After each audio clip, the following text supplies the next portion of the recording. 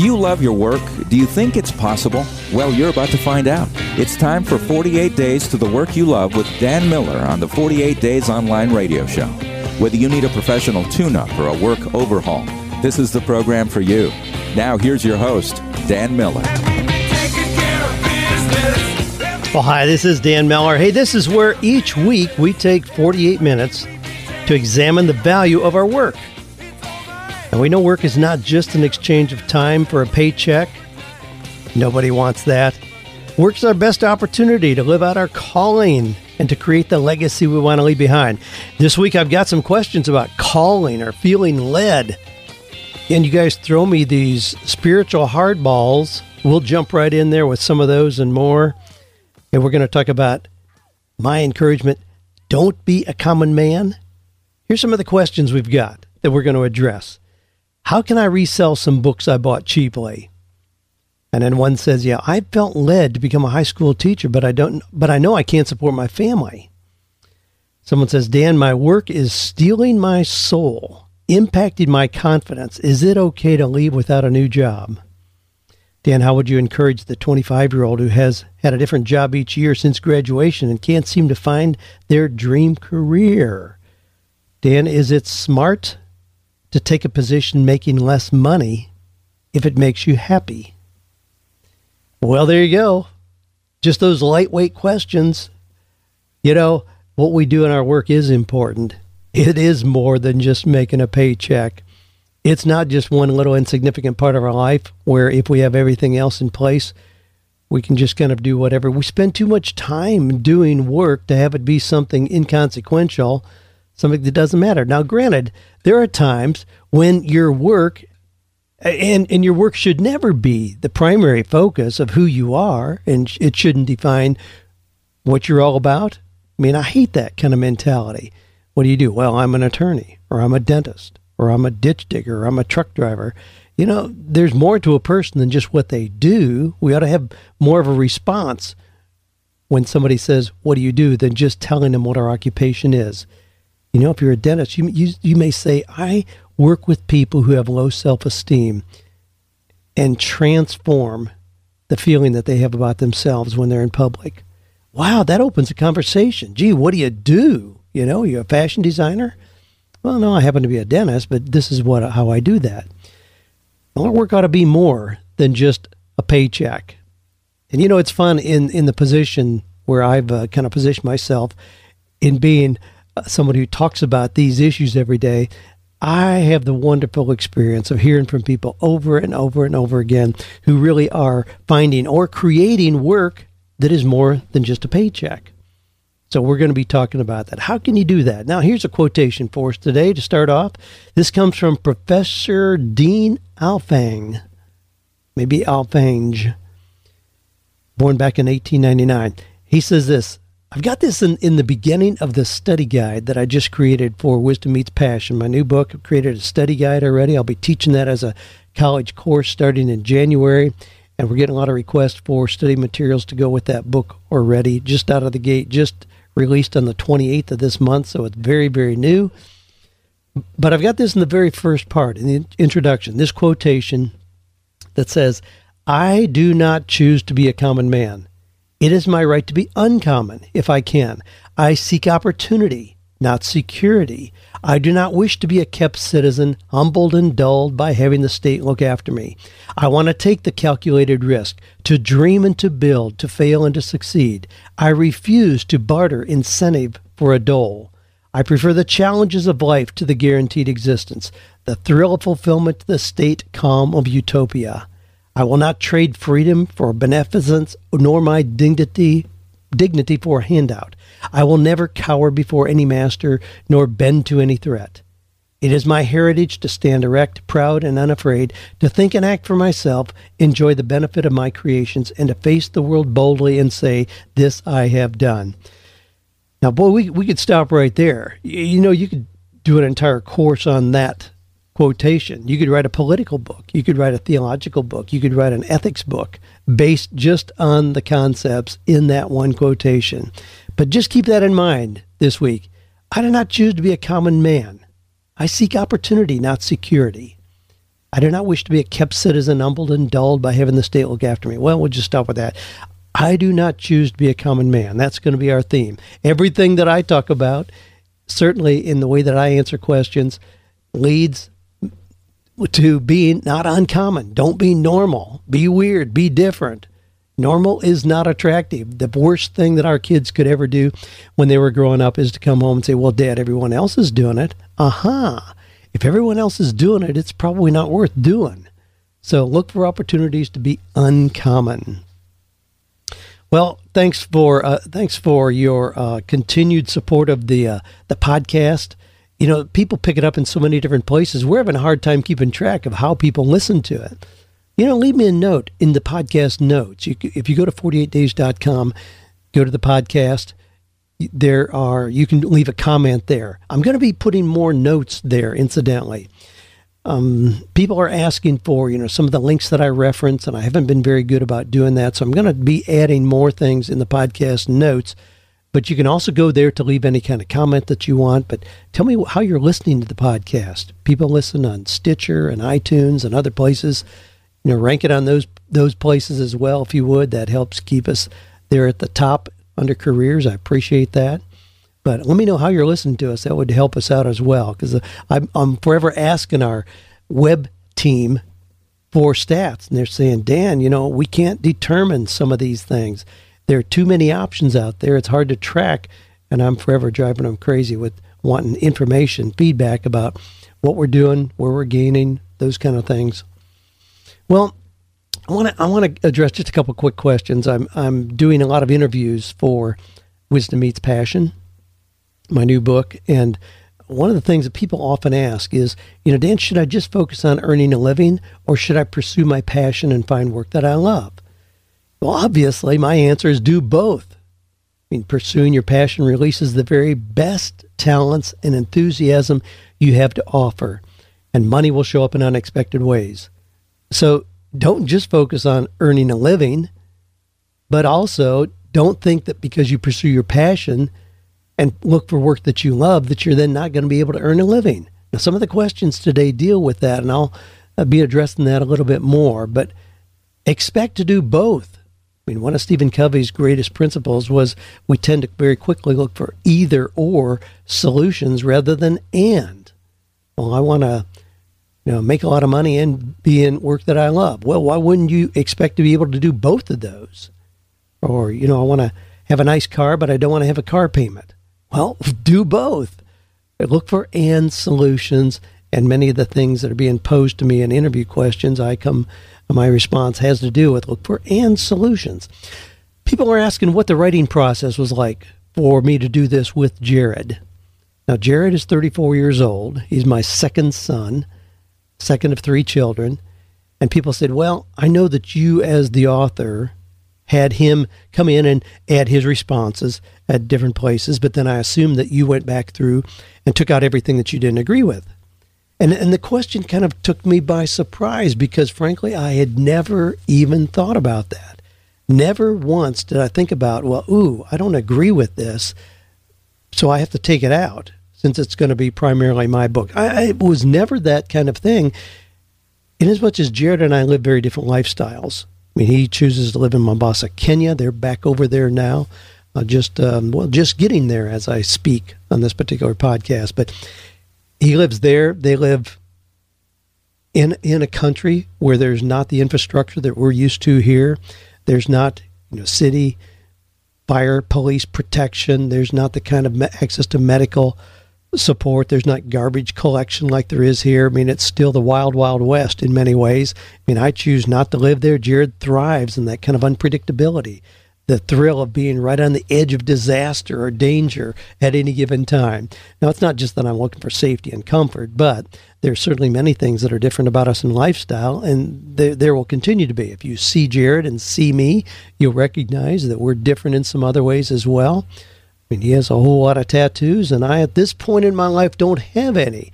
Now, the discussion has come up, and we joke about it, and I'm not saying that I never will, but at this point I don't. But anyway, we're very different in a lot of ways in terms of lifestyle. However, in terms of our core beliefs and values, we're identical. So in writing the book Wisdom Meets Passion together, even though we wanted the different generational approaches, we want to emphasize the distinctions of the different generations. The Gen Y generation coming into the workplace is very, very different than the baby boomers. They don't have the same kind of work ethic. They're more interested in relationships than they are upward mobility in their career. They don't want to be a boss. They don't want to be a supervisor over their peers. They want to just hang out and have fun, even if they don't make as much money. There's a whole lot of things that are different, and we emphasize those in the book. But in terms of beliefs and values, no, there were no differences at all. No surprises. One of the interview questions I got yesterday was, how would you encourage someone who has worked in the same job for 30 years, hates it, but doesn't know what else to do? Well, recognize there are options. Nobody's trapped. It doesn't matter what the economy is, or if we're in a recession or a robust economic cycle. It doesn't matter. I mean, when it comes right down to it, your life is going to be determined by the decisions you make. Nobody's trapped, so there are other options if you want to exercise those. But the first thing to do is not just look for an escape route, not just look for who's hiring, where the best opportunities are, what the hottest franchises are. No, look inward. 85% of the process of having the confidence of proper direction in your career comes from looking inward. Look inward. Look at what you already know about yourself. What are your skills and abilities that are unique? What kind of environments do you thrive in? What's your personality? What are your values and dreams? I mean, those are things that help you identify what you ought to have as a clear focus. So that's the first thing to do. And in doing that, you ought to be able to very quickly start to see, okay, it would be in doing this kind of work that it integrates and blends those things I know about myself. So that's what you do. And I know a lot of times working in a job that you hate for a long period of time, it's almost like the frog in the kettle. That little analogy that we use where we're told if you put a frog in hot water, he'll jump out. But if you put him in lukewarm water and slowly turn up the heat, he'll sit there and cook to death. Now, I don't know if that's scientifically true, but the point is well taken in that a lot of people I see, they just sat there. The changes were slow and subtle, and they sat there till now they're cooking to death and feel like there's no escape hatch for them at all. So look inward, make a decision. And then another one, and then I'll move on into some of the questions from today's listeners. But how would you encourage the 25-year-old who has had a different job each year since graduation and can't seem to find their dream career? My encouragement is be patient, enjoy the journey, don't negate the value of what you're going through. That process of going through different jobs is part of the clarification process. That's something you can't do just in a vacuum. You can't do that just in a classroom or just in reading a book. You've got to get out here and get in the game. So that's cool. Man, if you're 25 and you've had 8 different jobs, you're right on track.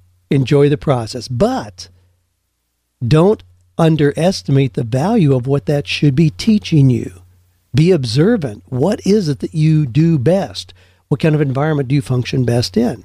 Where do you do your best work? What is it that makes your heart sing? Where is it that you are in the zone? We talk about athletes being in the zone. Where is it that you are in the zone? Is it when you're working with a lot of people around? Is it when you're working with young people, old people, animals, ideas rather than people? Get a sense of what it is that really fits you well. That's the value of those early experiences. This is not just a haphazard, walk in a park and hope that someday you find something that really fits. Every job, every experience ought to be helping you in the clarification process. So don't negate the value of the journey. Pay attention. Well, Jeff asked, Dan, I hope you're well. I'm so excited about reading your new book. Quick question for you. I recently acquired 260 copies of a book called Don't Waste Your Life by John Piper. Now, Jeff sent me the link to that. He said, I would love to make at least $1 each and not have to pay for shipping. Any thoughts on where I could unload them? There are already a lot on Amazon selling very cheaply, so I don't feel like that's the proper route. I have already contacted the publisher. They're not interested in buying them back, even cheaply, because it's out of print. It was published in 2007. I've contacted the author. They're not interested either. Let me know if I should fire up the fireplace. Thanks, Jeff. Well, I did check on Amazon. Yeah, you can. It is out of print. It's an out of print book. It was a good book. I mean, I read the book, Don't Waste Your Life by John Piper. This happens to be the study group the group study edition. So it's a little bit different, and I suspect that it has a little less value as a standalone since it is intended to be used in a group. So you have 260 copies of these puppies, and you can buy them brand new on Amazon starting at $1.80. There are 141 of them that are used starting at 1 penny. Now, a lot of people put books up for a penny on Amazon, and they charge you $3.99 for shipping, which is pretty standard. Well, shipping doesn't actually cost you that much. You can ship media mail for maybe $1.20. So if you charge $3.99, you're still going to make a couple bucks on shipping. That's why people sell a lot of books for a penny. So you can do that. But anyway, Jeff wants to make a little bit on his book. I have no idea how much you paid, Jeff, but I hope you didn't pay more than $1 for the books that you got. But I'm delighted you're in the game. I love it when I hear from people like you who do things like this. Get in there. Go to a garage sale. I bought at a garage sale one time. It was actually one of the Dave Ramsey yard sales back years ago when they used to do these. They'd set up like at the fairgrounds and have 300 people set up booths, and somebody had a booth there. It was one of the publishers, one of the local publishers. They had a booth. A couple kids were working it, and I walked by and was talking to him, and he says, "Hey, how about if you just give me $100 for everything I've got here?" And I said, "Are you serious?" He says, "Yeah." I says, "Done. Don't let anybody else look at anything. Done." Well, he had to make a couple phone calls to verify that, but in fact did that. I bought 786 books for $100. Well, we had a lot of fun with that. I mean, I had books that I used as giveaways, and we sold lots of those. I probably made my money back 10 times over. But I'm in a position to do that, where we are already selling books, so we can add in a lot of other things. And that kind of relates to my response to you, Jeff, on these. I've never promoted just one book like this. When you have one book, it's really tough to sell that because it's so easy to compare pricing and recognize you can buy them for a penny out there. What I do is offer books like this as an add-on once somebody has purchased something else. So I'll buy books like this, and I've done it many, many times just like you have. Buy 260 of them for, let's say, $260, so you get $1 a piece in them. So I show that the book originally sold for $12.99 or whatever it is, and today you can get it for $8 since you already bought these other products from us. I mean, we have things set up in our shopping cart that are like that. So I sell a lot of books like this for $6 or $8. Well, at that point, depending on what I paid for them, I'm making $5 or $6. That's way more than the author is ever going to make on a royalty in the back end of a book. So it's a good business deal for me. So we sell lots of them, but again, I'm not selling a standalone book, one book. It's an add-on item. So if somebody is already in our store at 48 days, they're already putting things in their shopping cart, so to speak, virtually, then it's easy to get them to add something else in. And again, as a standalone, it's just too tempting to jump on Amazon and see what they're selling for there. Now, Jeff, I happen to know that you're part of Big Daddy Weave, the great group, musical group that travel around. You've got merchandise tables set up, and if I recall right, you're in charge of the merchandise tables. You have your personalized drumsticks and the other things you're doing. Man, put those puppies out on a table with a bunch of other things. Make a package. Tonight only, you get these 4 things for $10. Put it together. I mean, we just gave away gift bags at my book release party that we just had. Attendees there got, now listen to this. Now, this is different. Even with the galley copies that we sent out for Wisdom Meets Passion, we sent those out. A galley copy just means a little unperfected, unproofed paperback copy of what the book will ultimately look kind of like. You send those out to media people about 6 months in advance. When we sent those out, we sent them out with a little black velvet bag with one of Jared's Keza necklaces inside there. So it just makes it stand out. But now here's what people got the other night at my book release party. The people who were in attendees there got 2 copies, autographed copies of Wisdom Meets Passion, and Ubuntu medallion. Jared designed a medallion. It's 1.5 inch round. Ubuntu, it's done like a coin in Rwanda, where there's a hole right in the center. So we have a special cord that goes through there with some beads on it.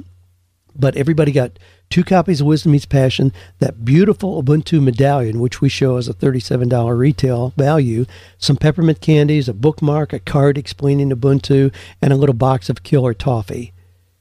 So we just make it creative. That's what you're going to have to do. Don't fire up the fireplace. No, I commend you on doing what you're doing. Just get creative as you are in other things that you're already doing, and you'll find a home for these great little books. Don't waste your life.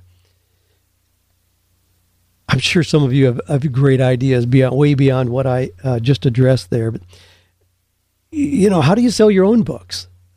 Again, I'm in that process right now. I mean, most authors write a book, send a manuscript to the publisher, and then they park in a lawn chair by the mailbox waiting on those royalty checks to come in and are disappointed at what they usually get. I mean, I'm totally in the game. I mean, we are already, the book release was yesterday on Wisdom Meets Passion. Jared and I have already done the audio on it. We've already done another 44-minute audio on additional stories that are not in the book and tips about how to find your passion. I've already done a 67-page study guide that I'll expand that into the college course that I'll be doing shortly. I mean, we're creating products around that. So here's the deal. If the book makes me nothing, I still expect to make $1 million over the course of, let's say, the next 5 years with that book content, because of the ancillary things that we're going to do around that. Now, how do you sell your own books? Am I just waiting and hoping the publisher does? No. On the 29th of this month, that'll be a little bit, I'm actually recording this on the 29th. So this afternoon, I'm going to be on with my buddy Dave Ramsey on his radio show.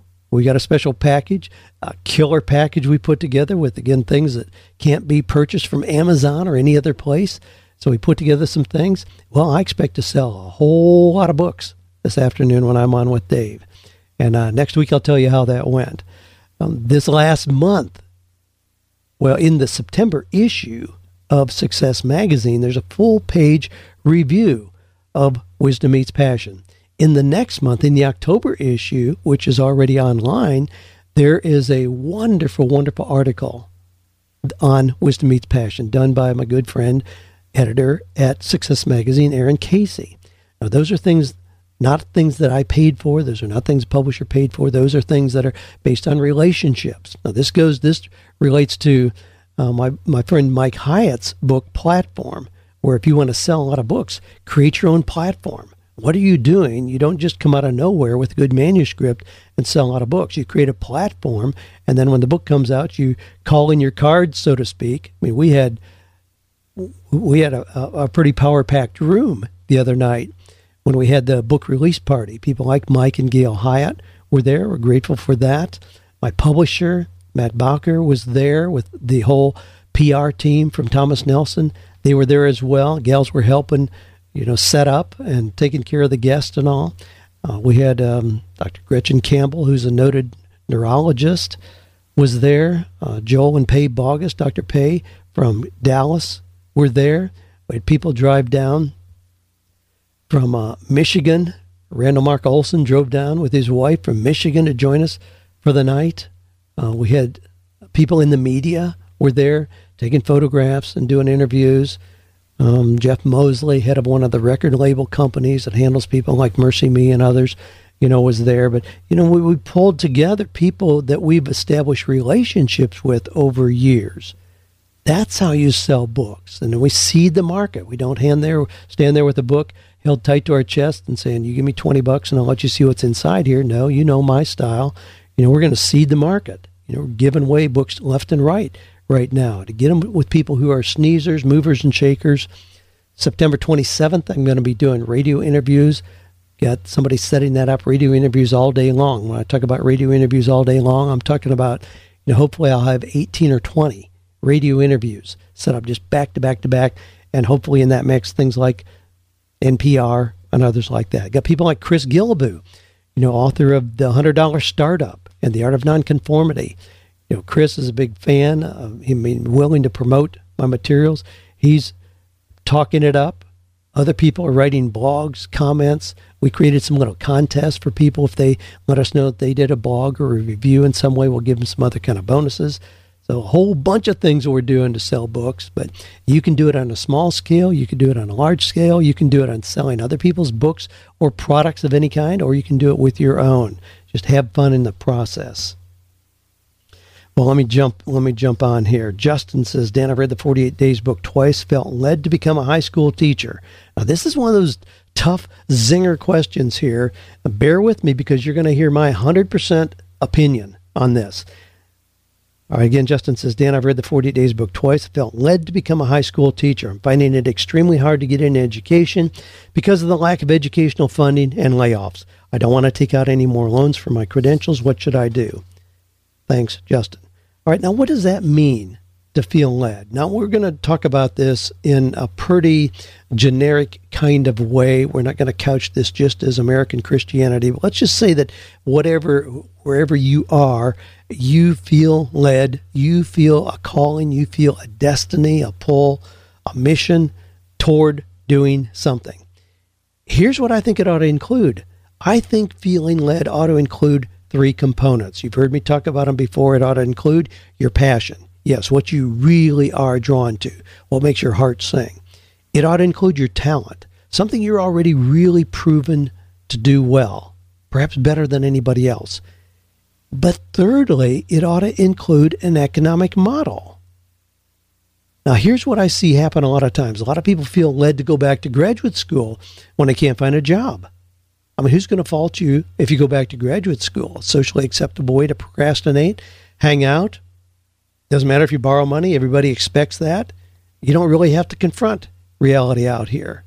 Now, I know, they're good. I mean, I believe me, I've gone back to school multiple times for different level degrees and love the process. But I really can say I never did it as a way to escape what else I was doing. I never did it. I never went back to got graduate degrees without having some form of generating income to take care of my family at the same time anyway, and did not go into debt in doing my master's or doctoral work. A lot of people feel led to go into some kind of ministry. After 14 months of searching for a job and not finding one, they wake up and, God's calling me into ministry. Now, I want other people to give me money because I haven't been able to figure out how to make it on my own. Now, I know I'm going to be kind of harsh on this issue of feeling led, but, feeling led, it's not enough to just have a warm fuzzy about the good you could do or how humanitarian or how godly something is. You still have to be responsible economically. You have to address that. And I see so many people walk down this lane and then 6 months later they're ticked off at God because they're bankrupt and the families left them because they thought they were led. No, they didn't have a realistic model. I mean, even if you feel led, you have to have a realistic model. So if you feel led to go into something that doesn't pay and you can do that without going into debt and you have the full support of your spouse, then fine. I mean, go to Haiti and live in a tent and help the people there. But but I don't think you have the option to feel led to do that if you have $100,000 in student loan debt and your wife is screaming that she doesn't want to leave the comforts in Franklin, Tennessee. Now, I know I'm going to get flack on that. I know I'm going to get pushback from some of you ultra-spiritual people out there who say, well, if God leads you to do something, it defies all common sense. You just turn off your brain and you just go do it. Well, I beg to differ. I've seen too many heartache come out of that. I think you have to have a responsible plan to accompany your being led. Well, this is Dan Miller. You're listening to the 48 Days Online radio show, where each week we take your tough, real questions, unpack them, see if we can figure out how we can make sense out of them and go to higher levels of success, things that'll help all of us do that. We want to help you find or create work that is meaningful, purposeful, and profitable. Hey, if you got a question, be happy to entertain it for an upcoming show. Just go to the 48days.com site, click on the podcast link. You'll see a little button pop up there where you can submit your question. Just shoot it on in. Be delighted to entertain that. Ron from Fort Collins says, Dan, just wanted to thank you. I've been listening to your podcast for 5 years. I've learned much from you and the resources you recommended. 5 years ago, I was working in an okay job, but wishing I could make more money so my wife could stay home. I've tried a few things since then. Went through coaching, tried blogging, flirted with podcasting, applied myself in my previous job, and so on. Through it all, I learned much about myself and what type of work would fit me best. Earlier this year, I reread 48 Days and used those principles to find a great job making 60% more than I previously made. Now I'm in six figures, utilizing my strengths and not fighting my weaknesses anymore. I absolutely love it, and my wife loves being at home. Thanks for your work and materials. It has really changed our lives. Well, thank you, Ron, for that comment. I'm looking back here. You don't say how old you are, but I commented earlier, what do you say to a 25-year-old who's tried a different bunch of things? You say, enjoy the process, dude. You're learning. You're getting closer to what it is that's going to make sense. And you describe doing exactly that. All these different resources. You obviously were a student, a seeker, and that's how you get better at doing things. That's how you get closer at refining, defining, and discovering what it is that you really do well. What it is that's going to make you have work that is meaningful and purposeful and profitable. And I got to always throw that in there because so many people assume that if you move toward something, the more that you move toward what you love, the more you reduce your income. And it just boggles my mind when people pose that kind of dichotomy, because it's an artificial dichotomy.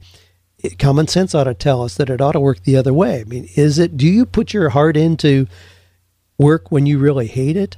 Does it really tap into your best talents? Does it release the very best that God has put into you in doing work that you hate? No, none of those. All those things are capped, snuffed, dumbed down, constricted, restrained. Need to pull out my thesaurus here for all the words I want to add in there. There's no advantage in doing work that you love at all, work that you hate at all. It's in doing work that you love that you release your very best. You find what it is that you do best that makes a contribution to the world. Go on from there. This one comes from Arlena, who says, from Falls Church, Virginia, I know you said not to make either or decisions, but I just don't want to work at my job any longer. I have looked internally and externally to do different work. I haven't found anything yet.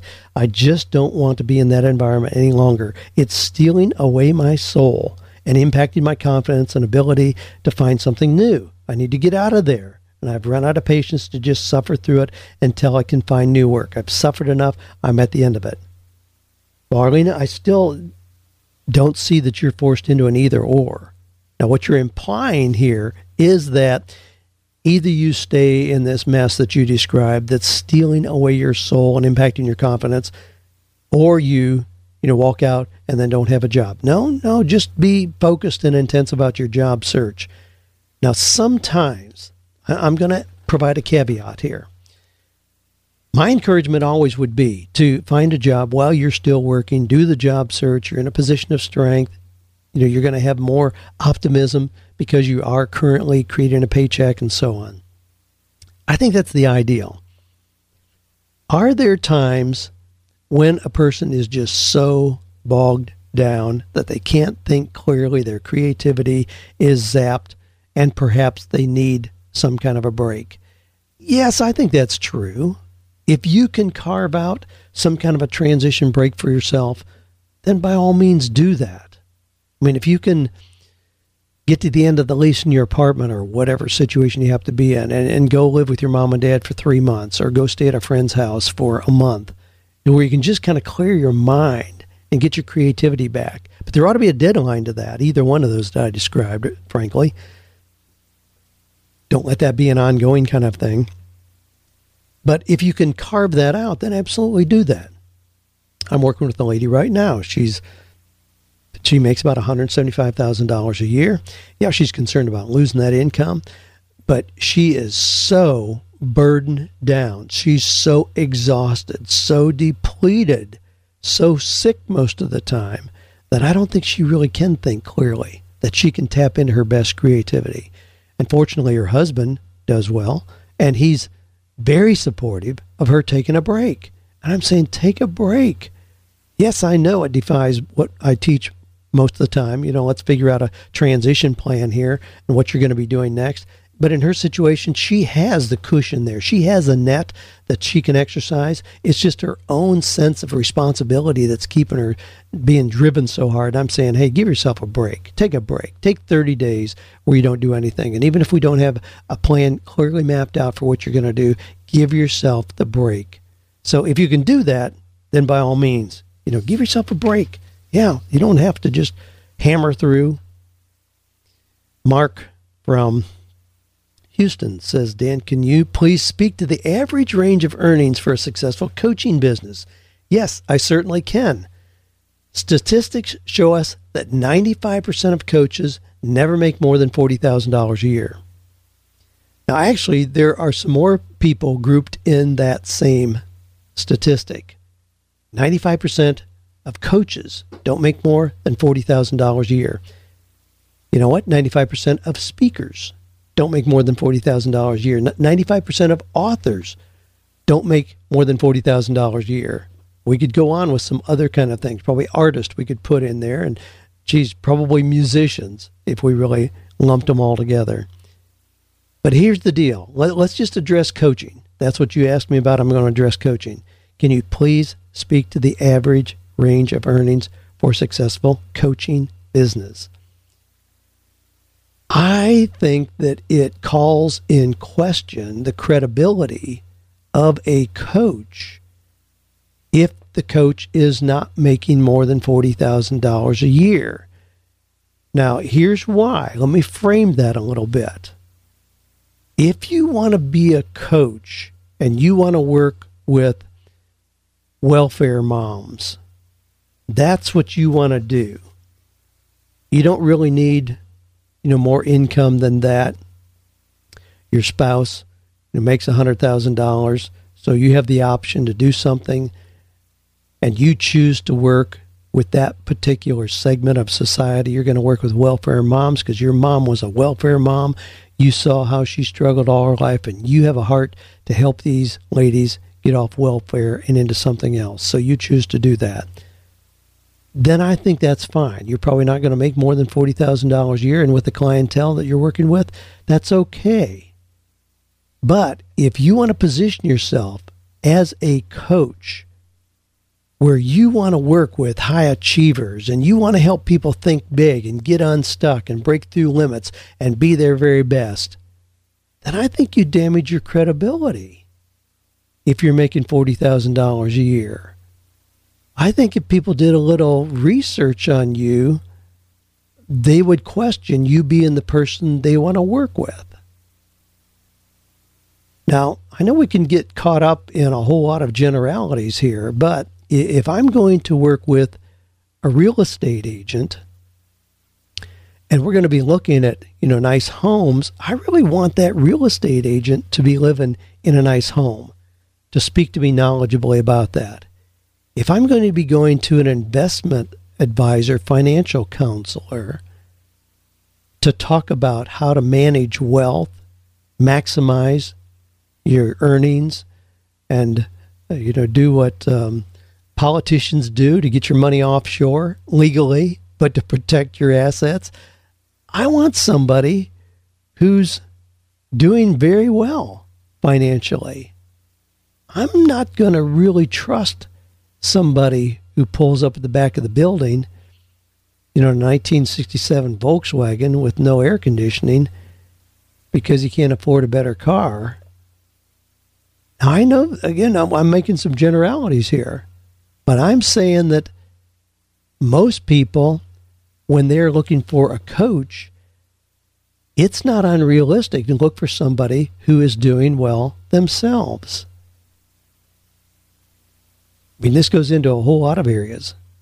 I mean, I know a whole lot of people who are marriage counselors who are on their third marriage. And I'm thinking, what's up with that? How do you do that? I mean, it's like an overweight doctor talking to you about losing weight. Well, he may have some head knowledge, but there seems to be a lack of connection there. So that being said, what do you do if you want to be a coach, but you know that 95% of them never make more than $40,000, and that really doesn't set too well with you? Figure out how to be in the 5%. It's not that difficult. It really isn't. I mean, most coaches, well, as an example, the kind of things that we present in our Coaching with Excellence event, and we've got one of those coming up September 13th and 14th is the next one and the last one this year. What we go through is how to leverage your intellectual expertise. So if you really understand how to be a health and fitness coach, as an example, right, that's a really easy one to work with. any of them are, but this is a really easy one. So you're a health and fitness coach. You can work with people and show them how to really increase their health and fitness. It may be difficult to line up people 8 hours a day, 5 days a week, who are going to pay you $100 an hour to do that. I mean, that'd be unrealistic to even expect that. I mean, you can expect to meet with people maybe 20 or 25 hours a week tops as a coach. But are there ways you can take your intellectual expertise and package it so that it creates other revenue? Absolutely. I mean, what if you did, now I'm a career coach. So as a career coach, I'm going to charge X number of dollars. Well, let's just say, let's just do some, a quick math thing here. So let's say that it's $100 an hour. So in 8 hours, I'm going to generate $800. All right. Now, we have been doing some 8 hours with Dan, which is a coaching process. And in that process, we go through the principles that I go through in the Eagles Club, teaching people how to find their best, how to create a clear focus, how to apply that either in finding a job or doing something non-traditional, more creative. I mean, no right or wrong. We just figure out how to do that. But we have people go through that. So we have people in a group that go through that. Now, we just did a group, and frankly, I'm not sure how many people were in there, but I know the previous one, I've already got the figures on that. There were 53 people in that group. So 53 people who, rather than paying $800 to me, paid $269. So it's a much lower fee. And actually, the fee that I have for 8 hours is much higher than $800, but we just use that as kind of a benchmark here. So they got into this program, 8 hours with Dan. So they were part of this group. 53 people paid $269 each to be part of the 8 hours with me, where I did group coaching like that. Well, that's not $800. It's $14,257 for that. Could you do that as that kind of coaching, as a health and fitness coach? Sure. Could you do a workshop at the local Whole Foods store, like some friends of ours here do as health and fitness coaches? Sure. Could you put together a manual that has 2 audio CDs in there with audio kind of reminders as to what to do to stay in great shape, and you sell that in a package for $197? Sure. Could you write a little book? Could you do an ebook that you sell for $17 and maybe have 1,000 people that access that? Give it a great title, a great cover. You put that out there. That's the way that you explode your earnings as a coach. It doesn't mean that now you have a captive on people just showing up, and so everybody, is lining up at the door. That may never happen. That's hard to do, even geographically, if you're working in any kind of a specialized niche. But you can take your expertise and expand it. Hey, that's what we're going to teach you. I'll put in a plug for Coaching with Excellence here while I'm on the topic. Coaching with Excellence, September 13th and 14th, those are exactly the kind of things that I walk you through. The second day of that, on the 14th, which is a Friday, we'll be going through 48 ways that you can fill your schedule. 48 days, 48 ways to market what you do to create extraordinary kind of income. And believe me, I want you to leave here with a plan to not make $40,000 a year. Now, again, if you would be in a minority because of some particular kind of area of focus you decided to do. But most people come with the expectation that they're going to leave with a plan to make $100,000 next year. So if you want to make $100,000 in coaching in 2013, come to our event. Come check it out. If you don't think it can be done, if you think I'm blowing smoke, tell me at the end of the conference. I'll write you a check for your registration fee back. I mean, we just go through it. I mean, it's. I'm not just guessing. I mean, obviously, I've been coaching for 20 years, and I would not be real happy making $40,000 a year. I'll just leave it at that. I would not be a happy camper at that level. Again, this is not just about being materialistic or greedy, but if it's about releasing the best that you have, you ought to be able to set your sights on anything that you want and then create a plan to make that happen. Well, I've got another question. This is probably going to be the last one I get to today from Chris. And this, I can't get away from these money questions today. Is it smart to take a position making less money if it makes you happy? And if it makes you happy and you have put together how to integrate your talents, your passion, and you have an economic model for that, as I talked about earlier, absolutely do it. I mean, if it makes you happy, but there's also likely a connection here. And this is where we get hung up on this thing about assuming that moving towards something we love or something that makes us happy, we're going to ultimately give up money. What is money? I mean, money is not something you tricked or conned somebody into giving you. I mean, when my good friend Rabbi Daniel Lapin is asked, does God want us to be rich? You know what he tells people? He says, God wants us to be obsessively preoccupied with the needs of others. Now, what do you think happens when you're obsessively preoccupied with the needs of others? You know what happens? Money shows up in multiple ways. In his book, Thou Shalt Prosper, Rabbi Lapin points out that money is a testament to your having served another human being. He says having money is not shameful. It's a certificate of good performance granted to you by your grateful fellow citizens. Now, what does that mean then if we move to something where we're making less money? Now, again, I know I'm going to get flack for this. This is a hot potato day. But it usually means you're serving fewer people or you're serving less. Because when you're serving more, money seems to be connected with that.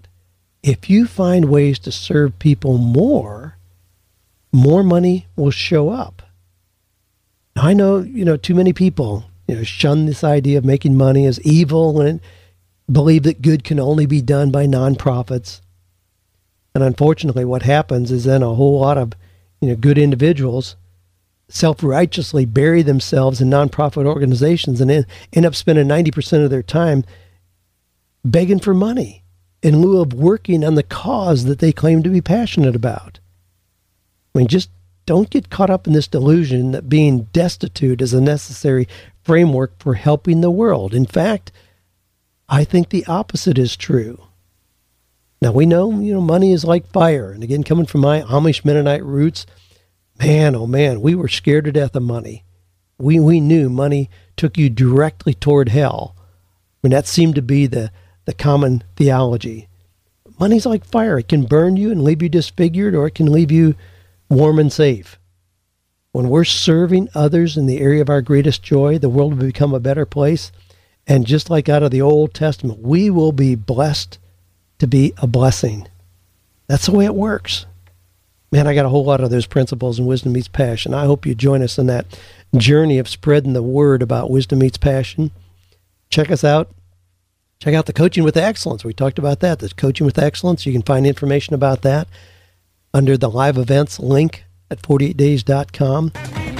Get involved in the 48days.net community. A whole lot of people there linking arms, sharing ideas, giving advice and help to each other so they're going to higher levels of success.